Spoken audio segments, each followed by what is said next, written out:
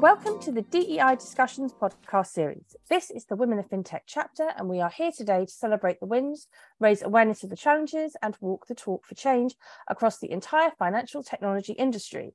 Today, we are joined by Amy Iceman Haueter, Chief Research and Digital Experience Officer at MSU Federal Credit Union. She is here today to share how she walks the talk for inclusion in our sector and what more she wants done. Amy, welcome. It's great to have you here. So great to be here. I'm so excited. So let's kick things off by you telling us a bit about MSU Federal Credit Union. Sure, I would love to. So MSU Federal Credit Union is based in East Lansing, Michigan. We were established in 1937. We were actually started out of a desk drawer on MSU's campus, so Michigan State University's campus.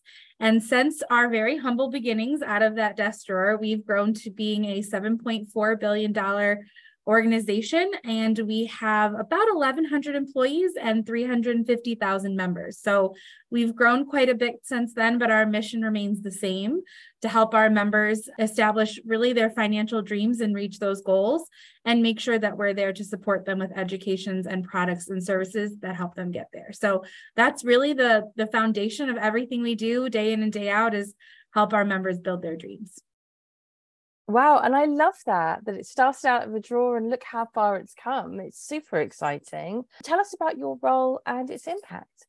Sure. So I'm our Chief Research and Digital Experience Officer, as you shared, which is a relatively new role for the credit union. So I started at the credit union about 4.5 years ago, and I was primarily doing research at the time, and then was able to take on the digital arm as well. And that really unique partnership between being able to see the organic research, things like member feedback and trend tracking and competitive analysis, and then partner it with the experience arm of the digital experience, has given us some really great insight. So my role primarily is to look at our organic research. So work with our employees to get surveys out to our members, capture any feedback that's coming into the credit union, and then utilize that to really execute on the best digital and in-person experiences as possible.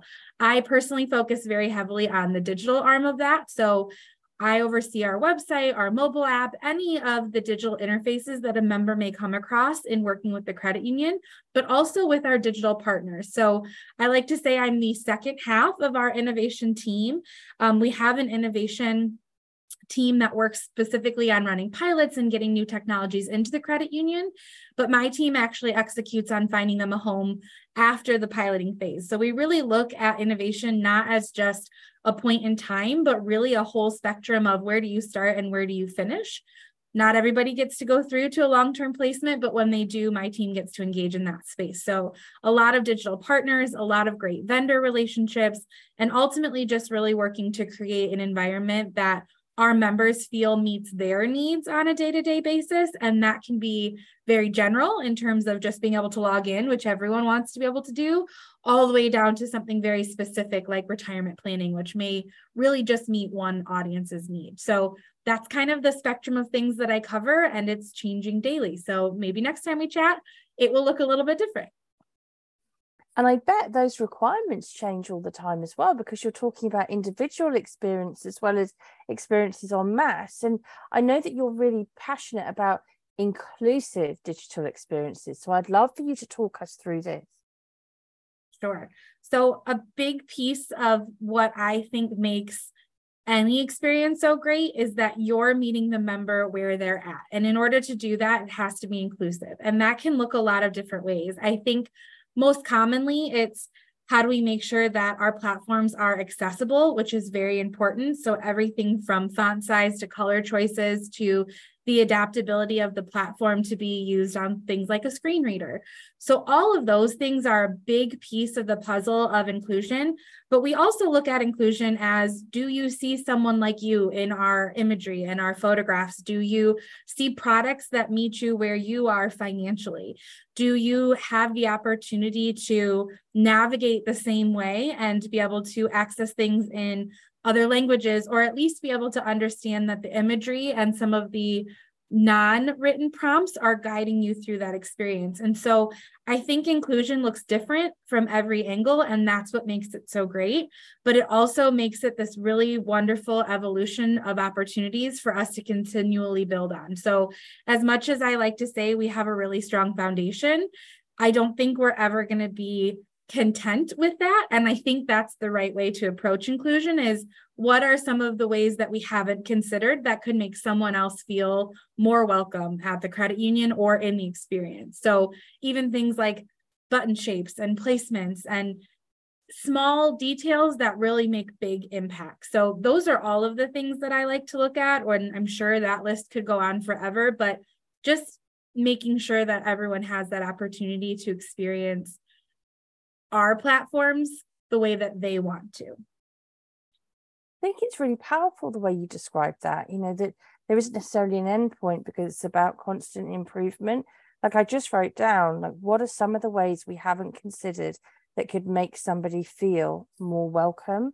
And what a wonderful way of putting it, because the digital experience for everybody is going to change. And, we'll all have needs that we didn't even know that we had. And actually, if there's somebody like you and a team like yours that are thinking along those lines, it's only about getting better, which is brilliant to hear. I want to take this further and ask you about how important balancing execution, innovation, and collaboration is, because it's almost like this trifecta of difficulty to get right. It is. And I think it's always a little bit in flow, right? Sometimes you're executing, sometimes you're innovating, and sometimes you're collaborating. I think sometimes you're doing it all together, and maybe that always feels a little bit chaotic because you are trying to keep so many balls in the air at the same time, but it's always really worthwhile. And I think each of those have a really important part to play in any project, right? So in innovating, you're really opening the doors to dream. And in executing, you're really finding a way to stabilize that, right? A plan is only as good as when it's put into action, kind of a concept. And then collaboration is, for me, making sure that the voices that need to be in the room are.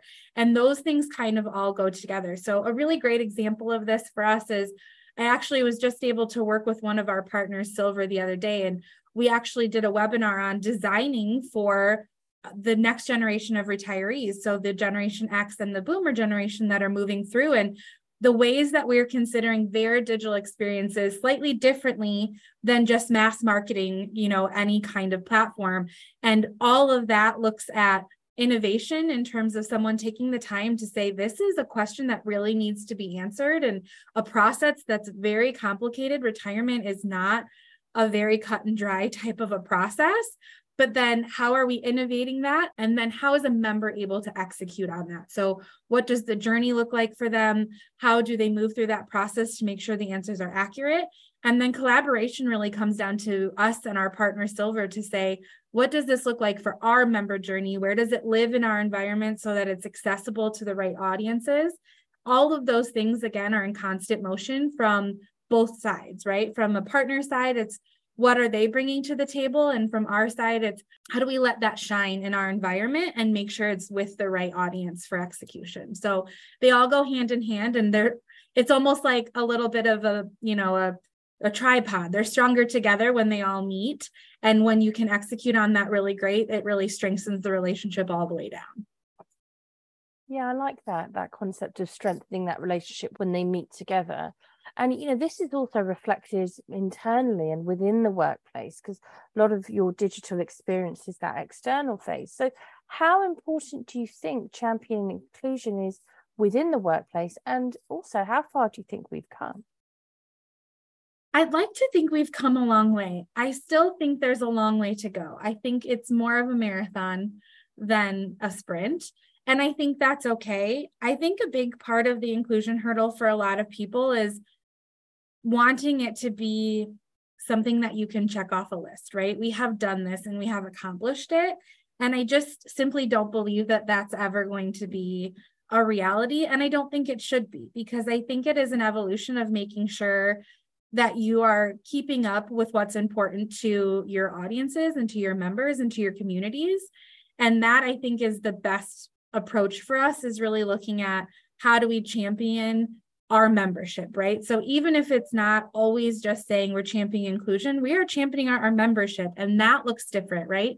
We have all ages, we've got all backgrounds, we've got all financial standings. It can be any kind of, human, really. It's a human experience that we're trying to serve. And I think that's why I'm so passionate about championing it, is that everyone needs something a little bit different. And while we can't design every experience to be exactly that, we do want them to feel included and welcome in it. And so I want people to see themselves. I want people to know that if they aren't in strong financial standing, that we have education and products and services that can support them.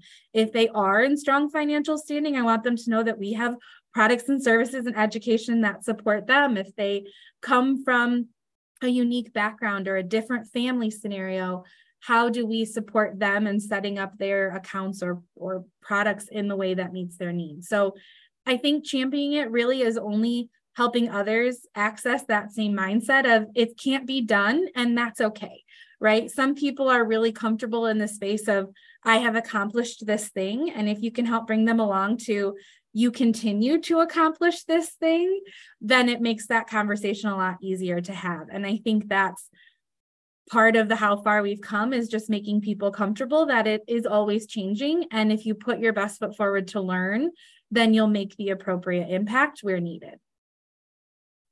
Right. And you're so right. That change within our industry is something that I just think human beings, grapple with anyway. Yes.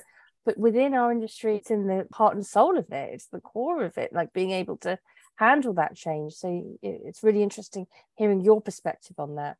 And it takes me to my next question, which is very much around the people that are listening to this podcast, the people within the space, and your thoughts on engaging more people in this movement of better digital experience, more inclusive digital experience, more inclusion within the workplace. So what would you like to see more of for genuine workplace inclusion? Sure. I think for me, what I'd love to see more of is listening to hear instead of listening to respond. I think the best way for us to make an impact from an inclusion standpoint is to listen to others who aren't like ourselves, because as much as we all want to eliminate bias, it's not in our human nature. You look at things from the perspective that you understand. And the best way for you to adapt and change is to listen to how others have seen the world or experienced the world. We were recently at a luncheon, and there was a student who was presenting on her experience as an individual on campus who was using a wheelchair. And she had mentioned that when it snows in Michigan, which it often does, if there's a ramp and a staircase, and the staircase is cleaned of the snow first, then she still can't get to class. But if the ramp is cleared of snow first and then the staircase, then she and the person who is able to use the staircase can both make it to class. And so listening to her perspective of, it's a small shift, right? We are still going to have to clear the snow to make sure everyone is safe. But one of them is limiting another person's experience. Whereas in the other scenario, everyone has access, even if it's maybe not the best case scenario right now for the person who has to use the stairs. And that comparison really stuck with me of, it's a very small change, but it makes everything more accessible for everyone trying to access that. And I've really tried to embrace of, what can I do if I listen to more people's stories like that, or understand even just a sliver of what someone else is trying to navigate in their life? How can I make a small change, make a big change, even just consider a change for the better of all of our membership, right? And so that is one of the things that I hope we can really embrace, is listening to hear instead of listening to respond. I'm going to be the first to tell you that sometimes my brain is going 10 steps ahead of me, and it's a hard thing to practice, to stop and listen, but it has been the most impactful thing that I've learned to really understand someone else's reality. So I hope that that's what we can embrace a little bit more. And I hope that others have those moments where a light bulb goes off and goes, you're right, that is totally doable, and I want to do it. And that is a fantastic way to draw a close to this brilliant podcast. It's been amazing having you join us today on the series. I've loved learning from you. It's been great to learn about exactly what you do within your business, what your role is, and how we can all get better. So thank you for joining us on the DEI Discussions podcast series. Thank you.